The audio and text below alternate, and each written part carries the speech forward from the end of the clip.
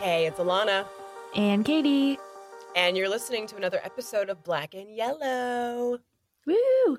Welcome back, Black and Yellow Nation. We hope that you are still recovering from a double or triple whammy February. We had Black History Month, we had Chinese New Year's, we had Mardi Gras. And if you are an East Coast listener, you survived a huge fucking massive storm and another month of the pandemic, which means that you are an extra badass. Thank you guys so much for coming back. If you are a return listener, welcome back. I'm stoked to have you back and in your eardrums. And if you are a new listener, please feel free to subscribe to the show if you enjoy what you hear. We would like to keep connecting with you. So whether you are a new listener or an OG listener, this episode might feel slightly new and different for you. After 3 years of podcasting together, Jacqueline has decided to take a step back from the show to focus on her family's delicious vegan food business, a new focus in education, among other changes in her life. And during this process, behind the scenes, we have been working tirelessly to find a great replacement for Jackie.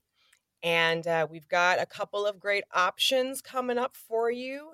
The first option is on with us today, and she will be on with us for the next 4 weeks, which actually works out pretty perfectly because I know a couple of you listeners have reached out to us on Instagram or via email and have really been wanting us to do a deep dive into education. So you're in luck because we got someone who is all up into the education world. She is edumacated, and she's fabulous. And so she's going to be spending the next 4 weeks with us here discussing everything from whether or not we should go to college, standardized racism, standardized testing, where are all the women in STEM? You know, we're getting into all of these great topics. She and I have been working behind the scenes to make these next 4 episodes thought-provoking and interesting, and she's been a treat to work with. I hope that you guys enjoy her as much as I do. Okay, I will stop teasing and I will shut up and bring her on. Katie, welcome to the Black and Yellow podcast. Hey, excited to be here. I'm super happy to have you. I know our listeners are also happy to have you here as well. This is sort of a unique position you're in because you're not only hosting, but you're also kind of a guest. You've got your feet in 2 different worlds. So for this episode, please introduce yourself to our listeners. We want to know more about you. Yeah. Hey, Black and Yellow Nation. I'm Katie. I'm a Korean-American transracial adoptee, which means I'm Korean and I was adopted into a white family. Privilege. I grew up in the Seattle area. So, you know, Starbucks, Boeing, Microsoft, Yay STEM, 50 Shades of Grey, Grey's Anatomy, Twilight, Seahawks, you know, all the fun stuff. I have a degree in social work and a master's degree in cultural studies. I've been a college advisor for almost 6 years in the community and technical college realm, primarily advising STEM, business, and healthcare. And you can also throw in undecided majors. And I would say my job also involves a lot of equity inclusion work for the campus and also the state of Washington. I am a representative for the state of Washington on what's called the Multicultural Student Services Directors Council. We host the annual Students of Color Conference. We do policy for all 34, 36, I can't remember, colleges in the state. Wow. And I'm a big Disney geek and the host of the Wonderful World of Disney Villains podcast, where I talk to myself about the social identities and oppressions of Disney animated characters, specifically villains. And I guess to wrap it all up, I'm a mom to 2 dogs and a baby. So you basically have a lot of free time on your hands. Oh, yeah. Obviously. So much free time. I checked out Katie's podcast. Full disclosure, she and I sort of connected over this love of Disney villains. I love a Disney villain way more than I have ever loved a Disney princess. I just find that Disney villains' stories are so much more interesting. So I will drop links to Katie's episodes to her podcast in the show notes so you could get to know her better through this show. And also, if you like what you hear, go check out her show. Yes. All right. Please. So, I said it before, I'll say it again. I really have enjoyed working with Katie and planning this month, and we hope that you enjoy listening. If you're feeling Katie as a host and you want her to stick around, please reach out to us either via the gram at Black and Yellow Podcast or reach out to us via email, podcastblackandyellow@gmail.com. I would love to know your thoughts. She would love to know your thoughts. I want to know how you're feeling about this change. Jack and I have taken a lot of careful measures to bring you a great replacement for Jackie. And we are taking it as our goal to, even during this time of transition and of change, to still bring you thought-provoking episodes that make you feel seen, that make you feel validated and interested and interesting, and hopefully bring some new ways of thinking to the table. So please bear with us. We realize that change is not often the easiest thing. We are trying to make this change. That is we, the collective, we, myself, Katie, Jackie, we are all trying to make this change as painless and as smooth as possible. I know that is a tall order when it comes to change, but please bear with us. And we hope to bring you a couple of great new episodes and to have a new co-host for you guys on the sooner end. So again, please bear with us. We love you guys so much. And we are on to Black and Yellow, the next generation. And with that, let's talk topic, shall we, Katie? Yes. So when you hopped on board to do this month of shows, we began to brainstorm topic ideas. The question of, is college necessary? Or asked another way, do I really need to go to college? Came up nearly immediately because I don't know about you, Katie, but for me, that question was never really a question that I realized was a question I was allowed to ask myself. Did that make any sense, or did I just say question a bunch of times over? You said it a bunch of times, but that's cool. I understood what you meant. We all got it. Okay, perfect. Okay, awesome. Yeah, I just think that growing up, the topic of college was always spoken of in my house in a way that suggested it was not a question. Totally. Yeah. And even in high school, it was not a question. They were specifically preparing you for college, nothing else. Sure. And I mean, I wouldn't say that I have been that far out of college or high school. So it should be still pretty relevant.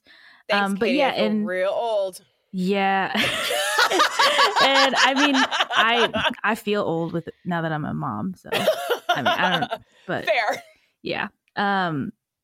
But you know, what's funny and why it was brought up immediately when we were talking is that as a college advisor, this conversation and this question comes up all the time, which is funny because they're already in college and they'll be taking classes and they'll be like, is college really right for me? Is this something that I really need? And even parents will be like, my student's not doing too well. Is this something that they really need? So it comes up all the time, which is kind of funny because for us, it didn't come up at all. Yeah, for sure. I also think, full disclosure, anyone who's listening who's like, yeah, Katie, you're Korean American. Yeah, Alana, you're a Black American. You guys are both female. Of course, college was going to be a thing. College is a tenet of both of our cultures. And let's be real, both of our genders. The idea of going to college is just something that is so deeply ingrained, I think, in women. It's also really deeply ingrained in the Asian American community, for the African American community as well. It is something that we don't really question because it's something that we're pretty much told from a very young age, go to college. It's going to help make you successful and it's going to make you more money. It's going to strip you from all of those oppressions and barriers in life. Exactly. Wrong.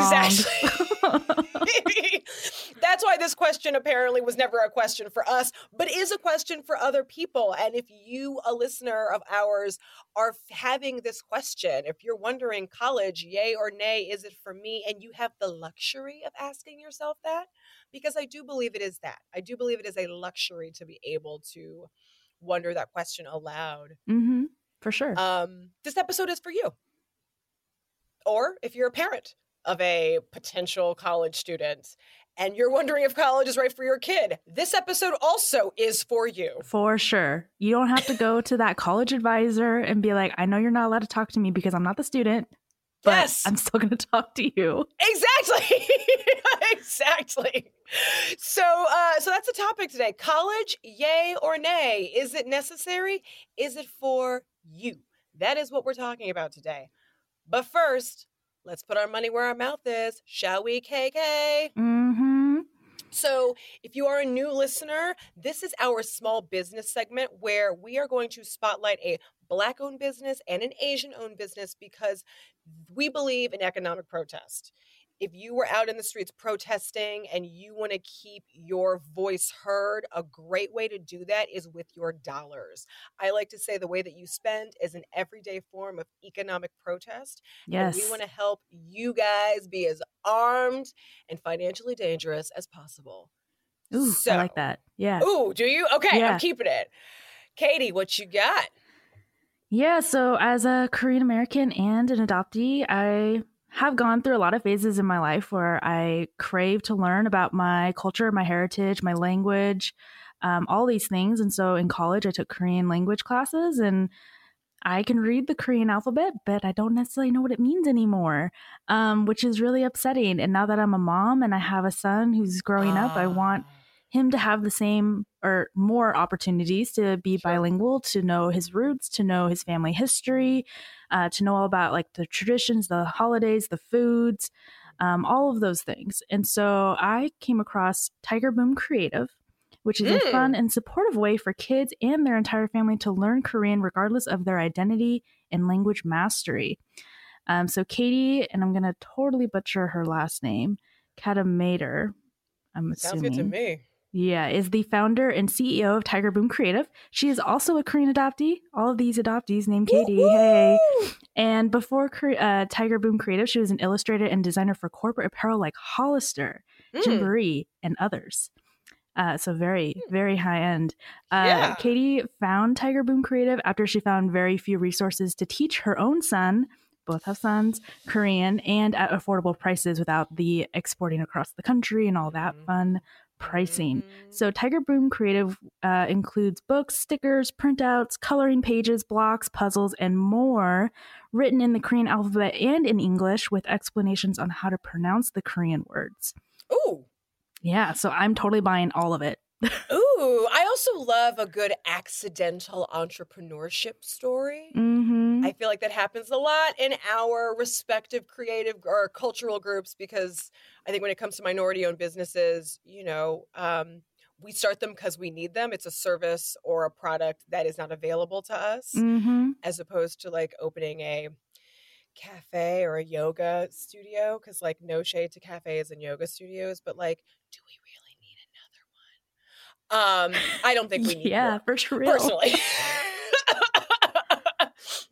But I actually like that you chose something that is that allows mother and child or father and child or parent and child to learn side by side, because I also had a similar choice for my small business. My small business is called Sense to Sense. That is Sense, S-E-N-S-E, the number 2, and Sense, C-E-N-T-S. So a little backstory. A few years ago, I got really into financial literacy. It was a goal of mine, I would say about 2 years ago, to get financially literate. And while I still have a ways to go, admittedly. Me too. It's a journey, financial literacy.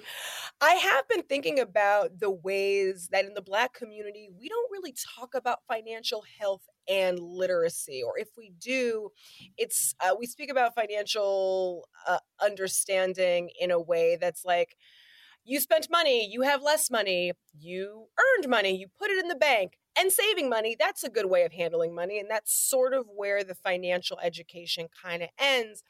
But in terms of being financially literate and understanding how money works, and more importantly, how it can work for you, that's not really talked about too much.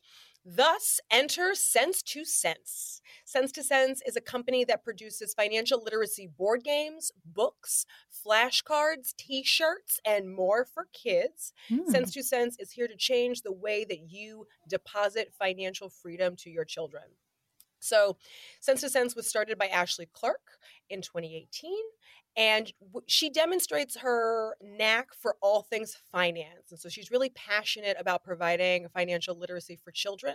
She utilizes innovative ways that are not only educational, but also highly entertaining, thus fostering healthy learning habits for children. She ensures that kids do not view learning as a chore, that's important, but as an exciting activity to look forward to. And so prior to Sense2Sense, she dedicated her time to helping women with their finances. Shock and awe. Love that. Most of her clients wish that they had acquired such knowledge when they were younger. I would definitely put myself in that category. Me too. There you go. With that came Ashley's decision to provide age-appropriate learning materials for children. She hopes that parents and children would learn side by side, and she established the Leading Edge for Financial Literacy brand in 2018. And so just for clarity's sake, we're all doing this remote learning thing.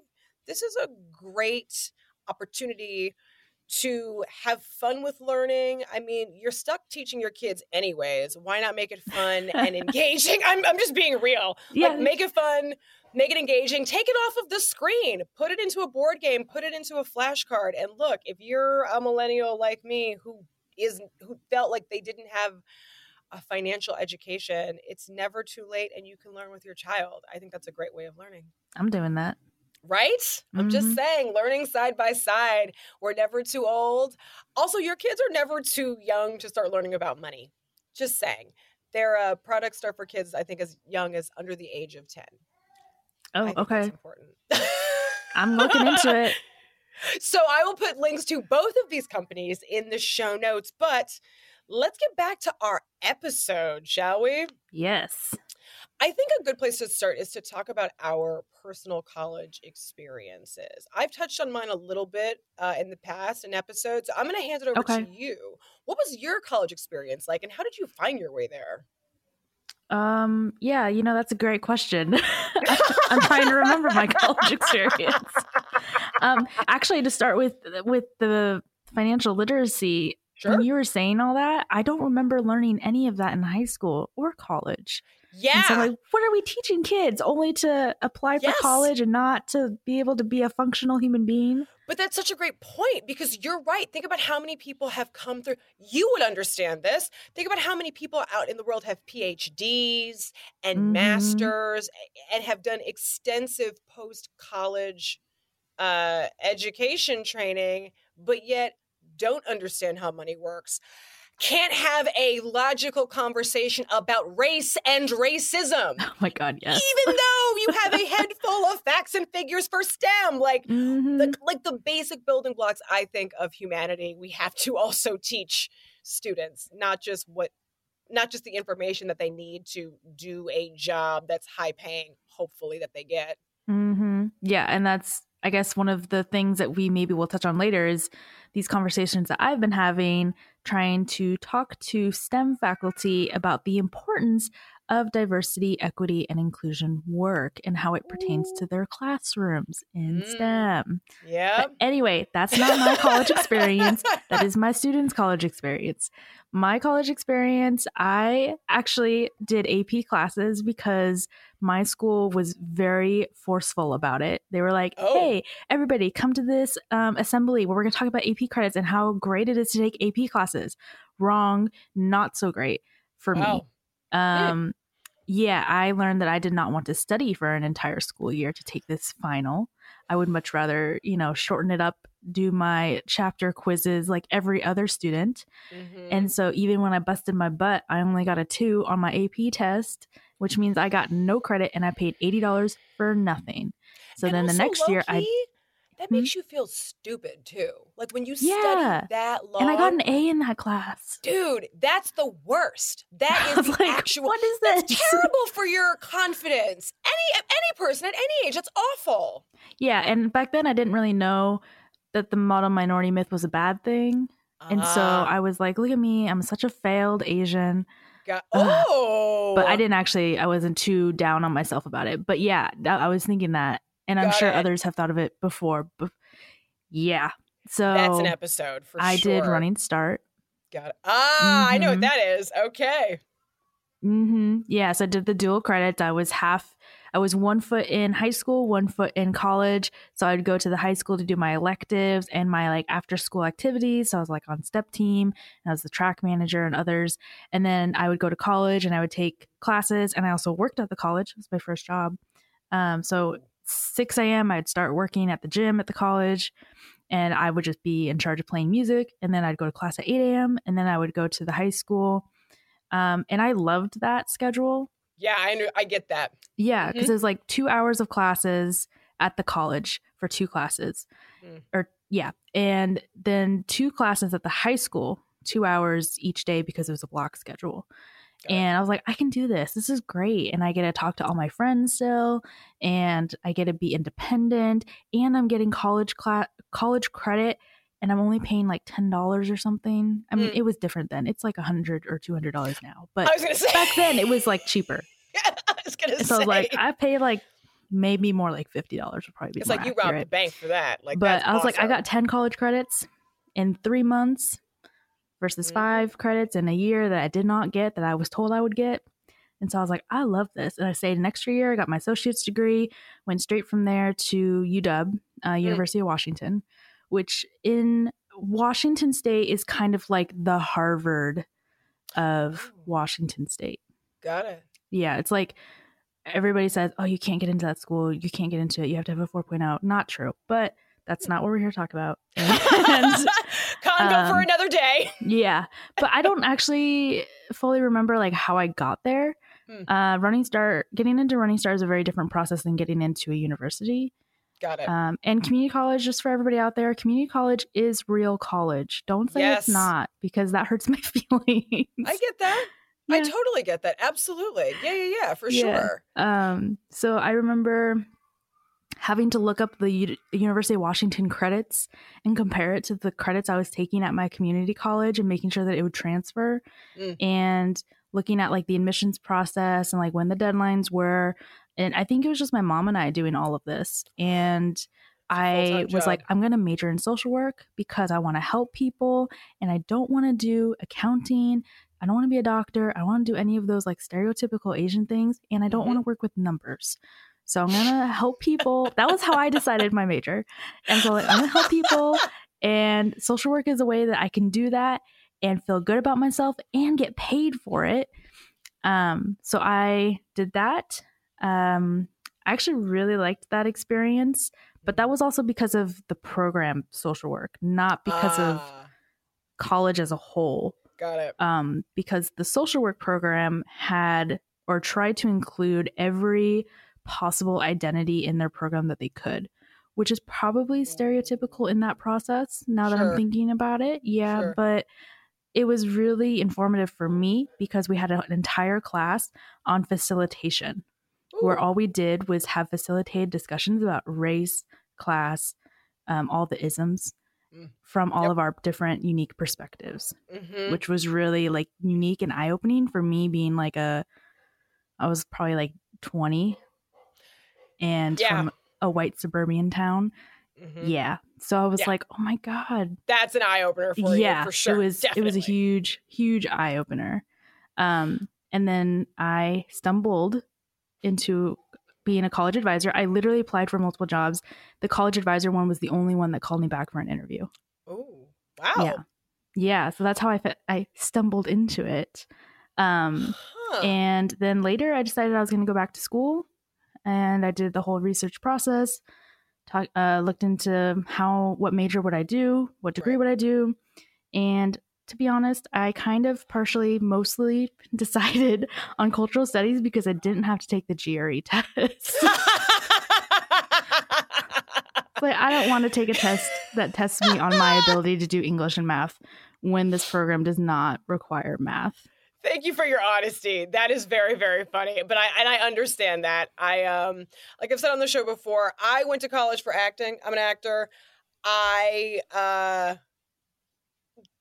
went to an arts high school. Okay. So hearing you talk about AP classes were definitely offered, but because my high school was an arts high school, the college selection process was high on the arts factor. So you had a lot of people looking into going into conservatories. For all the musicians, it was like Berklee School of Music was the chupacabra. You couldn't get away from it. And so things like the ACTs or AP classes, I think I took AP English, but that was pretty much it. There wasn't a huge push for APs or things of that nature because the big push was to get into schools that had creative validation, like the schools that had high success rates of performers. So that was sort of my world. So I didn't really pay too much attention to APs and studying for them hardcore. We will talk about standardized testing in our next episode because I definitely have something to say about that. But I ended up so I went to Ithaca College, and that is a school way in upstate New York. And I found myself there because I am an only child, and I knew that I wanted to be an actor. And there's really only two places to be taken seriously as an actor within the United States. That is here, Los Angeles, because it is so close to Hollywood, or New York. Yep. And that is for people that want to be on Broadway, the Great White Way. Oh, I love Broadway. Broadway, I'm not super jazzed on it. I do wonder about we can have a separate conversation. We will. Totally different day. But yeah, I do worry about how Broadway is going to survive the pandemic, but I will not get off track with that. I ended up choosing Ithaca College because I wanted something that was totally different from the life I experienced here in Los Angeles. So I wanted to experience snow. I wanted to live on the East Coast. I wanted to live in a much smaller town coming from a massive city. And so I got all of those things with attending Ithaca. The thing that cemented the deal for me was an Inside Look program that was specific for minority students. Oh. Where the school would fly you out. They would put you up in a dorm room with a student of color who is in the major that I was looking to go into. So I was actually paired with a great actress named Jillian, who is African-American, is currently working a lot now. And for the week, you essentially shadow a student. And I was able to experience what my theater department was like and what the faculty was like and what the curriculum was like. And then also just the feeling on campus. That's awesome. Thank you. I think sometimes when you look at breakdowns of things like race and gender, they don't necessarily give you the best insight into what the college culture is like. So a program like that I realized only later is only offered to minority students to try and diversify. I can't speak for all schools, but I know for my particular school, it was trying to diversify. So Inside Look was something that minority students were very much encouraged to attend. And thank God I did, because I loved it. And it ended up cementing the deal for me for Ithaca College. But all that said, I went to school to be an actor, y'all. Like, I have not put my college degree to work since graduating. Because when you go into an audition, no one's like, oh, you graduated from college? Let me see that college diploma for this Burger King commercial. Like, that doesn't happen. Let me see where you got your degree from. Exactly. Well, right. And again, like, that validates the reason for this particular episode, because when you sort of put education out like that and you're able to look back in hindsight and go, oh, wait, I went to school to be an actor. Did I really need to spend $60K per semester? Ooh. No, probably not. you know? That's And too much. And so which is why I feel like this conversation is really, really necessary, because if you are in a boat like mine where you want a creative field, acting, music, visual Any art, performing type of field. yeah, like, is college really something that you need? I'm going to just go out and give you a taste of the end of this episode right now. My answer is nah. But I'll leave it there for the moment and get into some statistics. So let's just talk about general college enrollment, shall we? Mm-hmm. So as of May 2020, the overall college enrollment rate for 18 to 24-year-olds increased from 35% in 2000 to 41% in 2018. In 2018, the college enrollment rate was higher for 18 to 24-year-olds who were Asian. That's at about 59%. Then for 18 to 24-year-olds who were white, they rang in at about 42%. African Americans came in at about 37%, and Hispanics came in at about 36%. And the source for this statistic comes from the National Center for Education Statistics.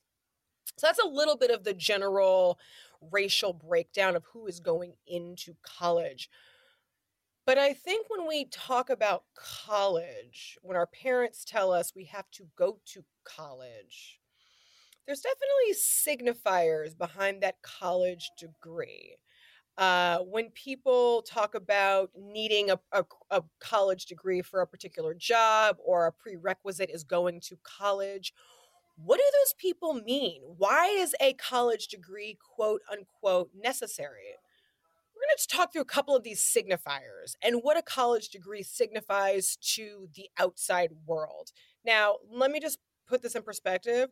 This is a general assumption of how people think of those that attend college with college degrees. In no way, shape, or form is this a valid representation of everyone who has gone to college. Like, that's not entirely true. But when we hear that someone has a college degree or has attended college, we assume that this person has a commitment to learning, and one's ability and aptitude to learn is higher, quicker, faster, better than someone who maybe didn't go to college.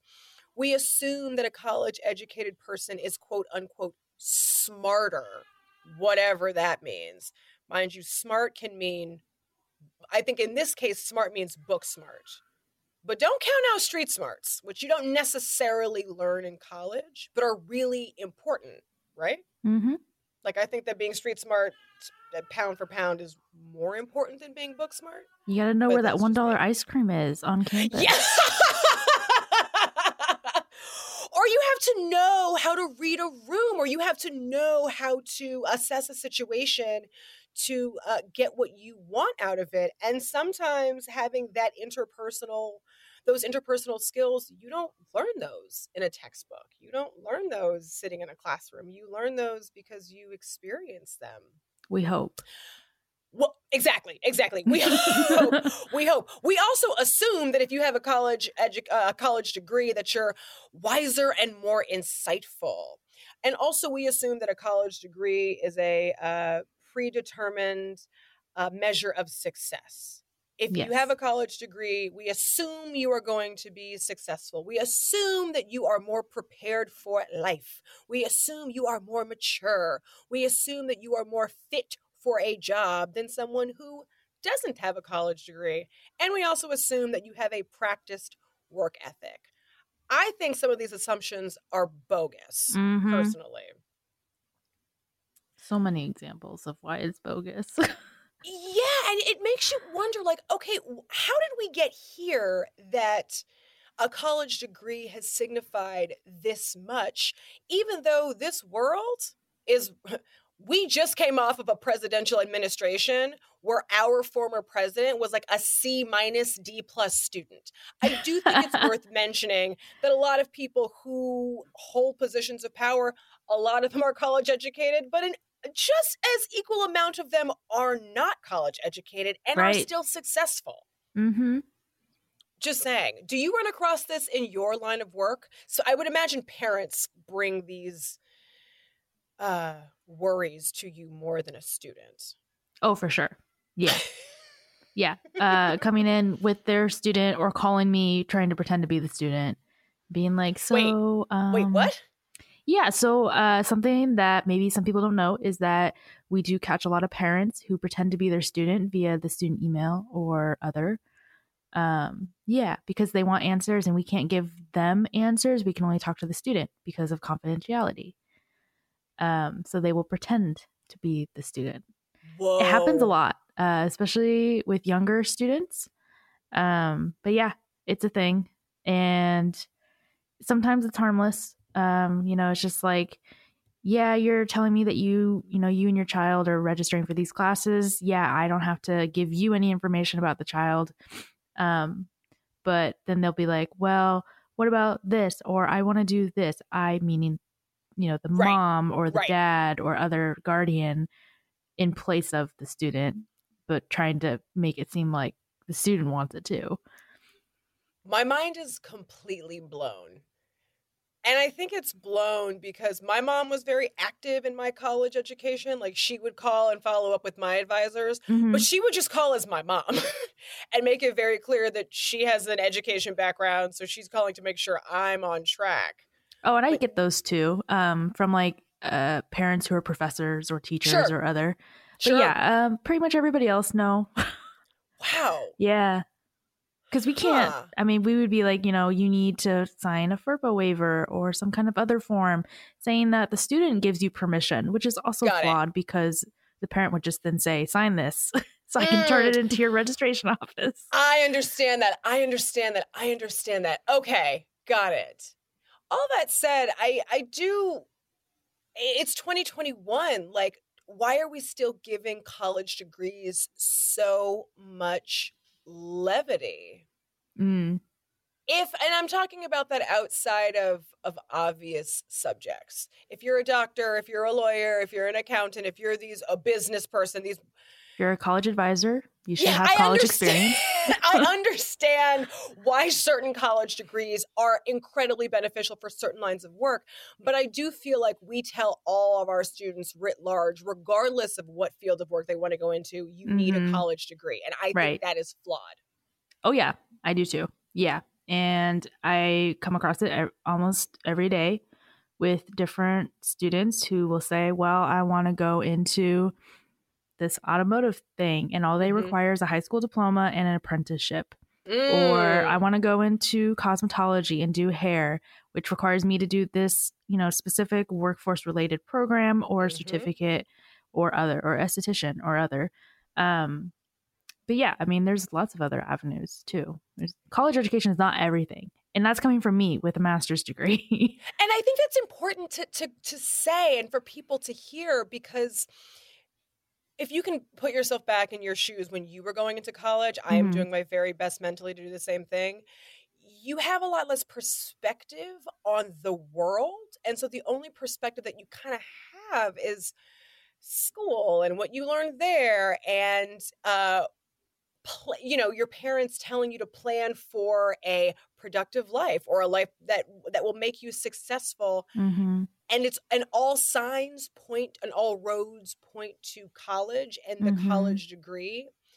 And we're very reticent to talk about the downsides of going to college or what not having a college degree might say about you. Right. Because as fucked up as the assumptions about what having a college degree says about someone, I think what not having a college degree signifies in our society is also equally as detrimental. Yeah. Uh, People who don't have a college degree, what does that signify to the world? Well, some people are viewed as not as, quote, qualified for jobs, or that you're not as serious about work or your work ethic as your college attending counterparts. You might also lack self confidence, which can ultimately affect your decision or ability to chase success in a world that puts attending college and getting a college degree on a pedestal. I think that Mm-hmm. is the signifier that breaks my heart the most. Yeah, it's always put Um, in front of experience. Always. Or passion. or the wanting to be there. Like we don't validate and value those things nearly as much as a college degree. But quite frankly, I'd rather have someone who doesn't have a college degree that's passionate about fly fishing and wants to fly fish for the rest of their lives and wants to be an Olympic fly fisher and wants to make the best fly fishing gear possible. I would rather have that person all day than someone who went to college and is like, yeah, fly fishing. I could take it or leave it. Yeah. Yeah. And I think that the lack of confidence breaks my heart because we know, like, once you get out into the world post-college, it's a rough and tumble place. And you need all of the self-esteem and all of the self-confidence you can have, you can muster, you can hang on to. And not having a college degree should not be a reason that one does not feel like they are confident or able to accomplish their dreams. I agree. And I feel like I felt like it was more stressful having a college degree and then trying to find a job. Wait, speak on that. I hadn't even thought about that. So, like, literally right out of college, I was like, oh, great. Now I have to find a job. And not every college degree program teaches you, or connects you to your community or even like how to do a job application, how to do a resume. Like my high school didn't even teach me that. They were like, here, write a resume for your graduation, but they didn't tell me how or show me. Oh, great. Yeah. So I was like, okay, well, I'll just copy, my parents. Sure. And yeah, that's so how then we do I applied to like, everything that is related to social work, which, is everything technically. Sure. And, just waiting to hear back, not knowing what to expect in an interview process, not knowing how to dress for an interview, not knowing like how to advocate for myself, how to use experiences to tell my story in my interview to like provide evidence that I can do certain things.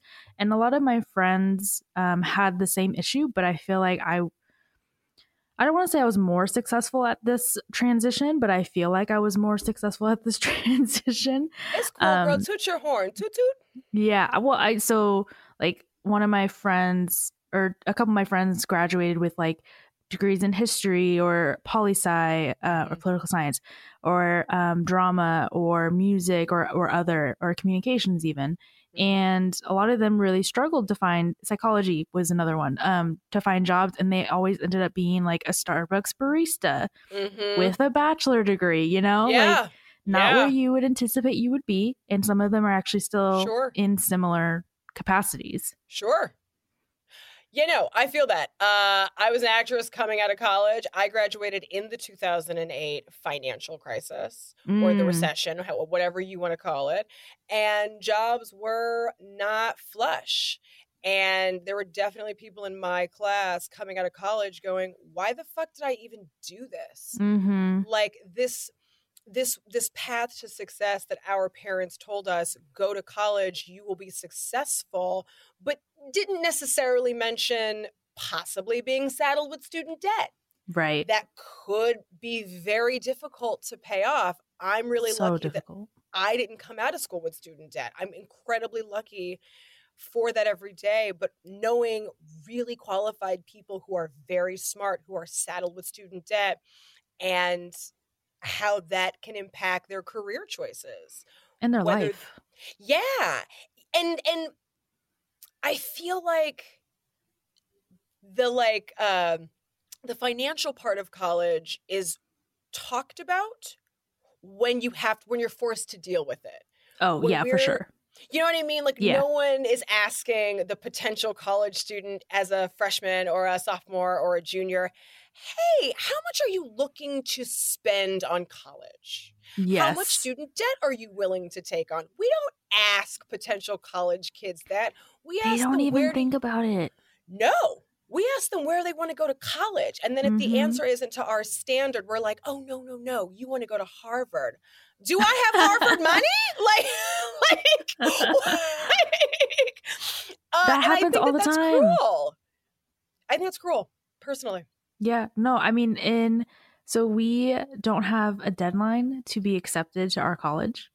Oh. Yeah, which is a community and technical college thing, at least in Washington State, because we are accessible and we are flexible and we are accepting of all, supposedly, right? Sure. Depending on the college.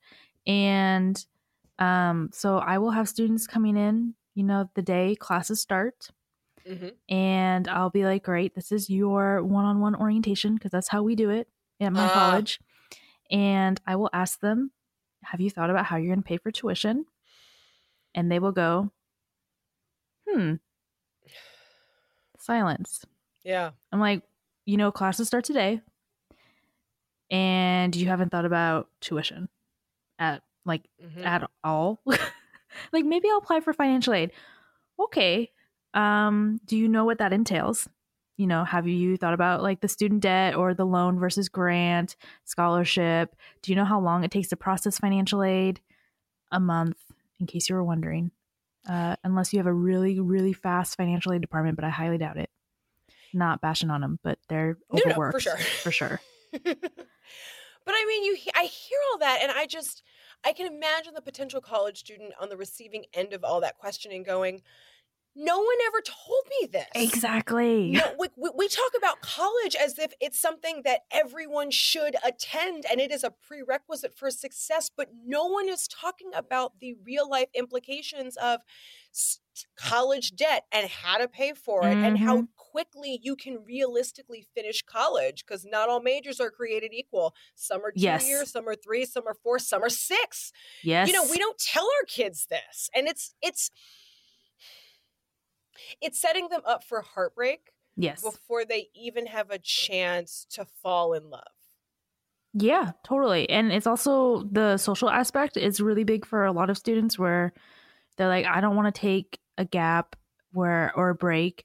I want to go all the way through because my friends are here. My friends are in this stage of life, and I want to follow. I don't want to be behind. I don't want to finish necessarily before them. I don't want to finish necessarily after them. I want us all to be together to the end. Yeah, moving through life at the same stage and pace. I understand that. That's very human, for sure. I think something else that really breaks my heart in terms of people who don't have college degrees, and what that quote unquote signifies, is that a non-college degree holder is not necessarily always looked at as intellectually valuable as compared to their college attending counterparts. Yes. We assume if you have come through college, you are smart, you are intellectually capable of a lot, and we don't extend that same assumption to non-college attendees. But again, to be clear, you can be intellectually more valuable than your non-college attending counterparts. Just because you went to college don't make you smart, for the record. Right. I went to school with a lot of dim college kids with meh work ethics. Just saying. Well, you can kind of like outsmart the system too. Because we were talking about this before, if you skim and paraphrase everything, you're not retaining that knowledge and information. Sure. So you're literally leaving college with this degree that you really don't know anything about because you didn't put the work in. Yeah, definitely. For sure. I think about my fiance who didn't go to college, who was never fit for college. He knew he didn't want to go to college, and he is an incredibly smart man and a business owner to boot. And you don't have to go to college for that. Yeah, my cousin is in the same boat. I think he got his GED, and then he started working for this business, and he was going on all these like world trips, and he was making like $70,000 out of the right out of the get-go and up. That ain't bad. I was so jelly. I was like, why? I'm sure. It sounds like your cousin hit the goddamn jackpot and didn't go to college. No one tells us that you can do that. So for anyone who's listening who's like, can I make a lot of money and not go to college? Yeah, you can. Totally. I know that you also have a good point that I do want to get to about willingness to commit and work. Yeah. So basically, I feel like a lot of people who say like, oh, where'd you go to college? Or do you have a college degree? And they say, oh, I don't have a college degree. I didn't go to college. And then all of a sudden people start to think like, why did you not go to college? Were you just not willing to commit to spending 2, 4, 6 years to pursue a college education? Could you not financially afford it?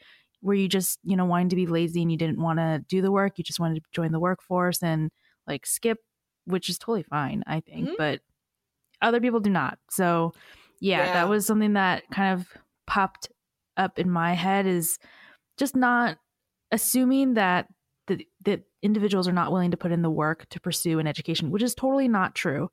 A lot of people who don't do education, it's because, or who do want to do education but can't, is because of, financial reasons, student debt, work, family. A lot of my students have like 3 kids, and trying to balance that plus working full time plus going to school is insane. I don't know how they do it.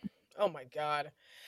Yeah, no, I feel that. I agree with you 100%. I think when it comes to judging people about not going to college, that is so 2000, by the way. Like, I think it's very strange to judge someone because they didn't go to college.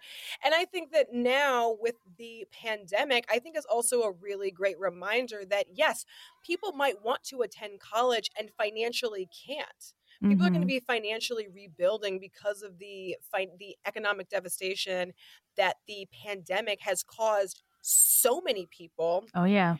For years to come. And even those people who want to go to college and who have a strong work ethic and are incredibly smart, but just can't make college happen financially, that's going to be more and more of a reality in the next 1 to 5 years until our economic system essentially bounces back, however you want to look at it. It better be beyond a rebound, that's for sure. Let's hope. Fingers crossed. Katie, from your lips to God's ears, let's hope. But I mean, if audiences have questions about that, I mean, you can always reach out to me too, because there are different resources specifically to like housing, food, shelter, like mental health, and other. Even like there's like lawyers and other, for people who are in need of it at colleges. Yeah. Yeah. So if you ever have questions about that before you enroll or before you think about enrolling, you can always ask me too. I'm just saying, like, Katie is a podcast host. She could also be your personal college advisor if you are having questions and feel like you can't go to mom and dad, or that you don't have a friend to bounce this off of. I'm here for you. You got Katie. You got the Black and Yellow podcast. I'm just saying, Black and Yellow Nation, like we have resources here for you. Well, let's talk about college attendance. Okay. I want to break it down into minority college attendance because, hello, this is Black and Yellow, and gender college attendance. So let's actually break this down by minorities first. So enrollment rates among white among white 18 to 24-year-olds surpasses those of Black and Hispanics. I don't think that is a shock to anyone. Nope. Black's about 34%, Hispanic the same, 42% white. No shock. Asians, y'all kick our asses in education. Higher enrollment rates at more selective schools and Ivy League colleges. But I have a question about that. Yeah. Does this include international students? I don't think this statistic said nothing about international students. Okay. So I'm going to assume it is not. And I'm also not saying that all international students are Asian, by the way. I was just really questioning. There is a large African population at my college. So I hear you.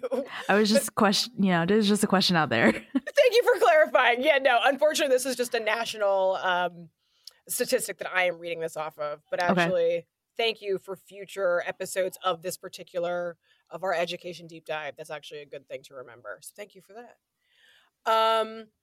Black students often take on more student debt. Thing to remember, about 72% of Black students take on student debt as compared to 51% of Hispanic students and 56% of white students. Let's also mention this. More white students finish a 4-year degree within 6 years. That was a statistic I was not aware of until coming across it for this episode. And in terms of finishing a 4-year degree in 6 years, white people top that at 72%.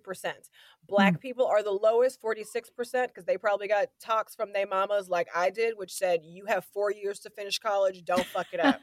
Let's get your butt moving. Yeah, like we don't have time to play games. You have 4 years. This money train is not rolling down the tracks forever. And then Hispanic students ring in at 56%. And then I think in terms of student spending at selective schools, it's 2 to 5 times higher that at the open access institutions and graduates earn over $2 million more in their lifetime. So if you are a student who goes to a more selective school and you graduate, it is projected that you make $2 million more than your college counterparts who went to a less selective school. I hope that I explained that clearly. Yeah, basically, like if you're going to your local community college or your public university versus like Harvard, Yale. Exactly.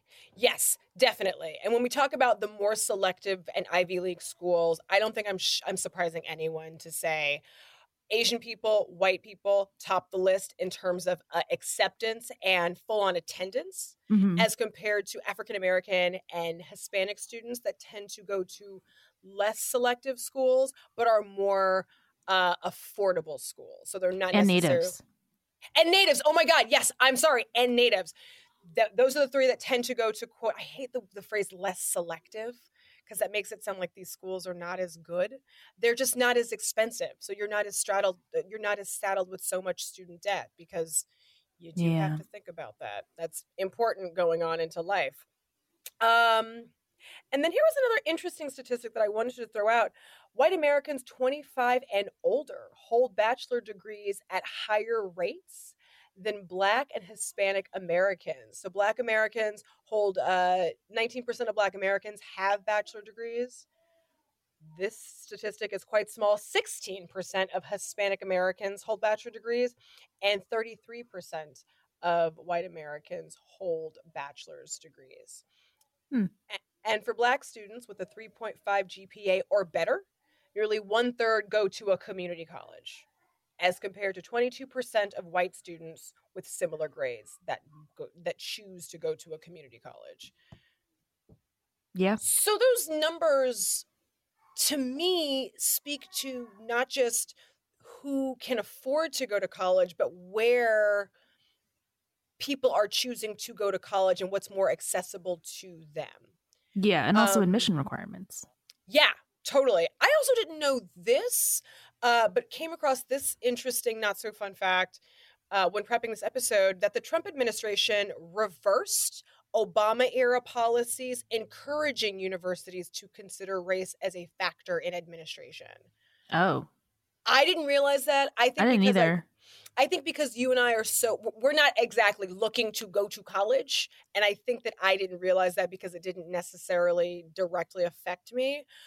I went to college during this era. Oh, did you? Yeah, that's when I got my master's. Ah. Mm-hmm. 2017. Did you notice this? No, but also my degree is cultural studies. Oh, never mind. Okay. Yeah. Almost everybody in my cohort was a person of color. Got it. Oh, got it. Sorry, I sit corrected in asking that question.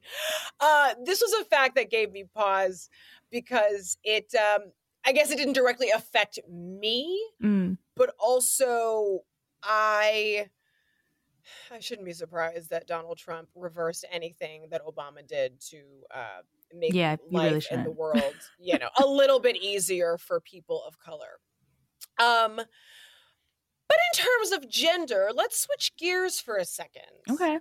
Because I think male versus female attendance in colleges has low-key changed, and we might not have noticed it, but 56% of women make up college enrollment. So 50 years ago, 58% of U.S. college students were men. Today, it's 56%. That source is the Education Department, and this estimate was from October 27, 2019. And by 2026, the department estimates 57% of college students will be women. Hey. I didn't realize that men were not attending college to the same rates that women were. That's a shock for me. Me too. And I kind of wonder about other things like, like depending on when they're going to college, like how many men versus women were being born. in the, Ooh. Yeah. because I thought I remember hearing, like at a certain time there was like more women being born than men or something like that, or in the world there were more women than men. So I'm kind of curious Interesting. about that. I don't want to think about that though because I like the percentage, but Well, let's just continue with this last statistic, which is Mhm. 29.5 million women in the labor force had a minimum of a bachelor's degree. That is compared to 29.3 million men, according to an analysis by Pew Research. And so women ages 25 and older now account for more than half of the college educated workforce. That percentage is exactly half at about 50.2%, which is an 11% increase from 2000. So women Hey. be outpacing men in the academic department, is basically what this is saying. Yeah, that's what it looks like. And I don't think that this is a coincidence, because I think that those adages of school sucks, anti-education, who needs it, those adages are more common among young boys than they are among women. Have you seen So, Night School? yeah. Fair enough. That's a good comeback. I mean, and this men's not enrolling or not completing college, it's not exactly college's fault. I want to just put that out there. The problem does start pretty young. And the problem, as per The Atlantic, the problem has its origins as early as primary school, only to be fueled later on by economic forces that discourage men from believing a degree is worth the time and money. Ugh. So in school, like I just said, like you tend to hear school sucks more from little boys than from little girls. And that's because little girls are faster learners. We pick up on things like reading and writing and counting faster. Maybe not counting, but reading and writing faster than young boys. That's not me trying to slight women and a perceived lack of math skills. That's actually just me looking at my notes here and not seeing that counting was one of the things that women excelled in quicker And at than men. you know what's ironic is that college and degrees were made for men. Like the college system was made for men, That and then is all of a sudden they're ironic. like, "Oh wait, girls learn faster than us? Maybe we should switch the narrative." Oh, that is ironic. Oh, wow. I never thought about that. Huh. Food for thought. Okay. Okay. I love that. I'm going to keep that penny in the pocket going forward, because this disparity continues until the 8th or ninth grade. Because generally, if you are a slow learner, let's say that you're a male slow learner and you hate school, you're going to probably continue to keep hating school Mm-hmm. up until the 8th or ninth grade, where you probably just sort of lose interest altogether in school and the academic process. Mm-hmm. And so many boys beyond that point perceive little benefit to even attending college, especially considering the cost. For a lot of young boys, or for a lot of lower income boys in places with economic inequality in particular, what one study has called the quote, economic despair of seeing little hope for financial advancement. Quote, they think, well, I could just start out working in the mall, and in 6 years, the same as a classmate who goes to college and whose first post-college job pays them less than what I'll be making, which Yes. is not a crazy way of thinking. That's what I said about Starbucks though. Yeah. It happens. Not a bizarre way of thinking at all, and no shade to the men that feel like that. I can understand how that line of thinking makes sense, especially if college for you has always felt sort of economically vague, or Mm-hmm. vague in terms of potential opportunities. And that's why most people go to community college, because they did so terrible in high school that universities wouldn't accept them. But community college will, and they don't take test scores. Oh, I didn't realize that. Yeah. Or at least Huh. the ones who put 2 and 2 together do that, because that's who I see. Got it. So I think, excuse me, hiccup. So I think all of that said, women are superseding men in terms of education, but I think it's also important to mention that men are still out earning women. Yes. In the labor force. So just because we have all of this extra education doesn't necessarily mean it's boding well for us in terms of pay equity. Sad to say. Mm-hmm. Yeah, that's why we get master's degrees. So we can get that pay bump. We keep going. We keep going. Not going to get on a tangent about the pay disparity because we still have a lot of work to do there. But I know that you have some crazy fun college secret sauce tips to share with our listeners. Yeah. And I will try not to weave it into future episodes. So I'm going to try to keep my barriers up.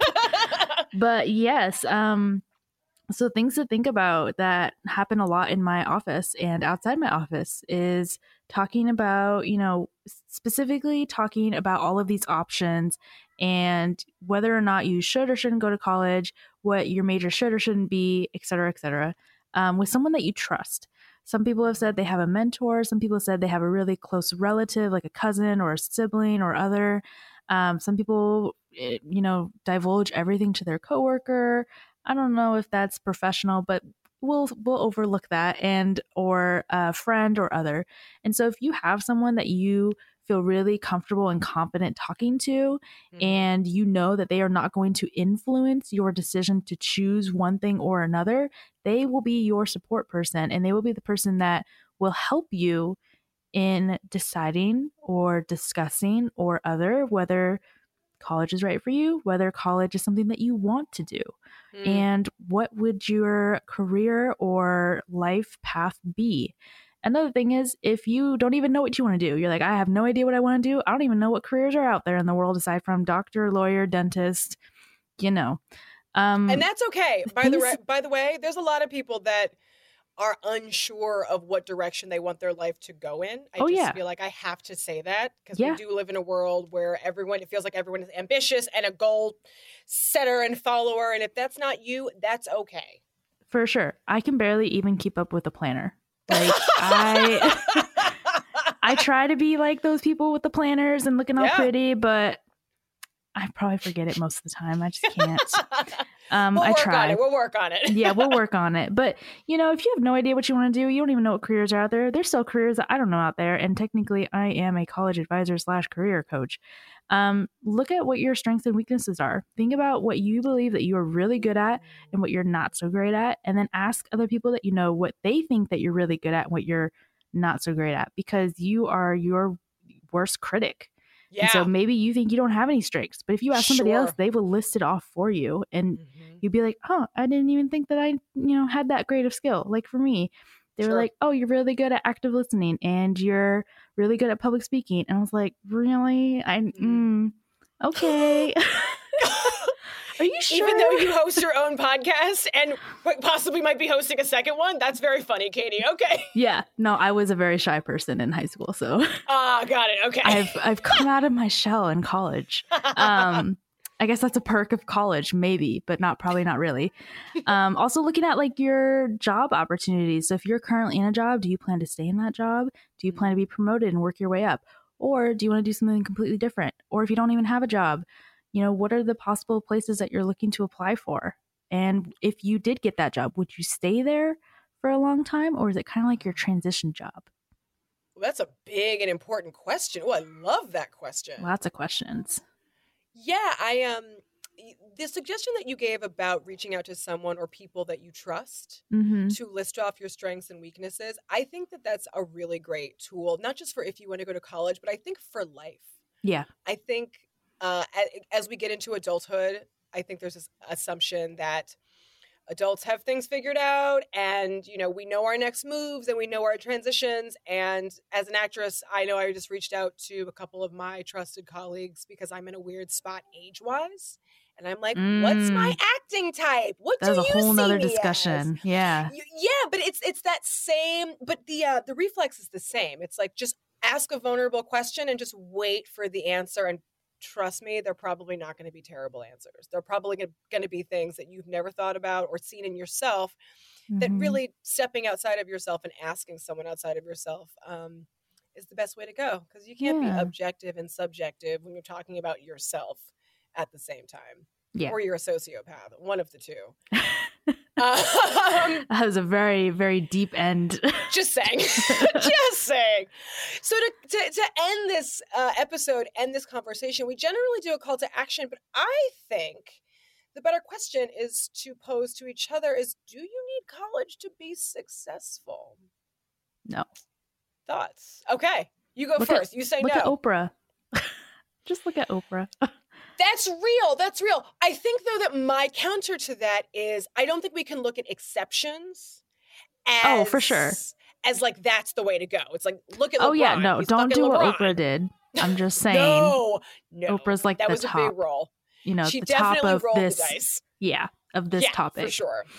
She's like the top example to look at, but don't do what she does. For sure. Do I think you need college to be successful? No, I don't.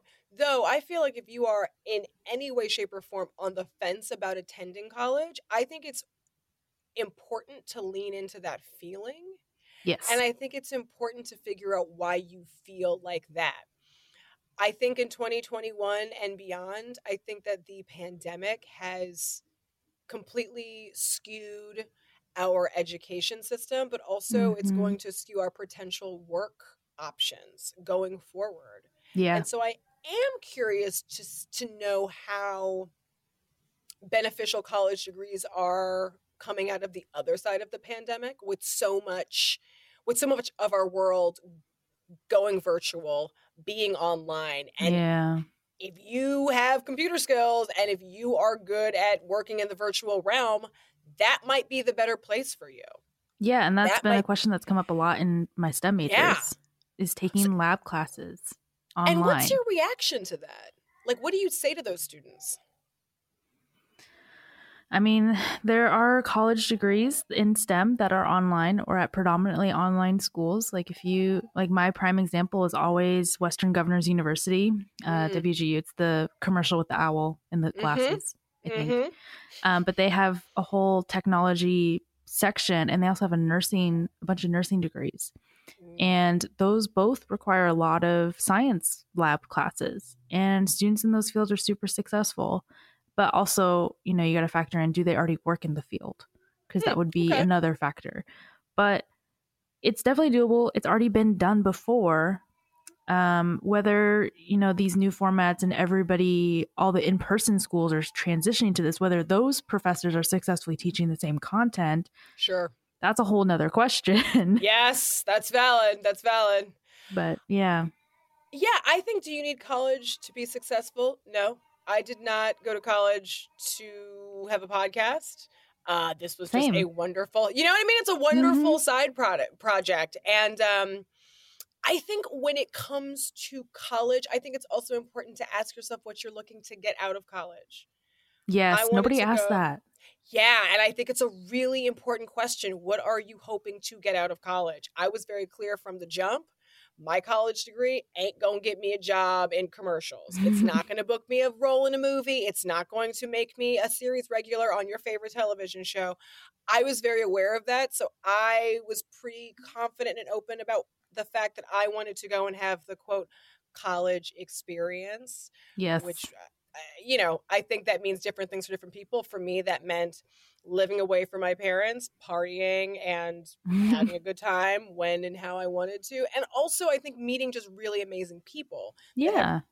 Remain my friends for the rest of my life. But same. Did I go to college to be successful? Not exactly. No. And I would say we were talking about this before, but one of the big tips that I give my students is, if you're undecided and you would rather try working first, go for it. It doesn't mean college is off the table, because people go to college in their 50s and 60s. I mean, you might feel like you're going to be judged for it, but don't, because people do it all the time. People change their majors and their careers all the time. And and certain careers will actually pay you to go to school for your degree. So you don't have to apply for financial aid. You don't have to take out student loans. They will pay you to get your entire bachelor degree. Not every company, but there are some. That's dope. I'm just going to say and put that out there. That's awesome. And definitely colleges don't want you knowing that little tidbit. So I'm glad that you made it known to our listeners. Well, that's our episode, everyone. Thank you, Katie. First episode, half guest, half co-host. But this has been a great episode. If you guys were feeling this content, if you are feeling Katie, if you want more from Katie and more kinds of content like this, or if you need some not financial guidance, if you need some education guidance, and you want to reach out to Katie directly, look, we are here for you.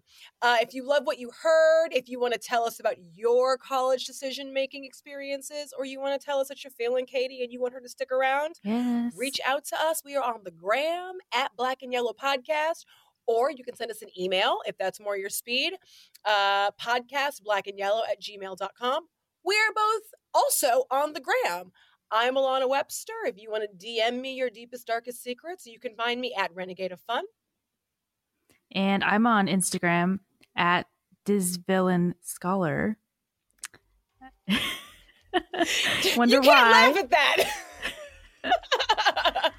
I will drop links to both of our contacts in the show notes.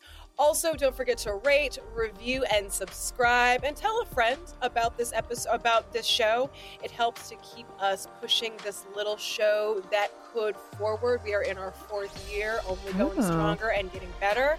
Thanks to you, lovely listeners. We'll be back for another episode next week, and you don't want to miss it because we are going to be talking about all that testing that we have to do to get into college. Some call it standardized testing. I call it standardized racism. And classism. Ooh, y'all heard that? We will be back next week. Happy Year of the Ox. If you are an ox, stay oxy, y'all. Bye.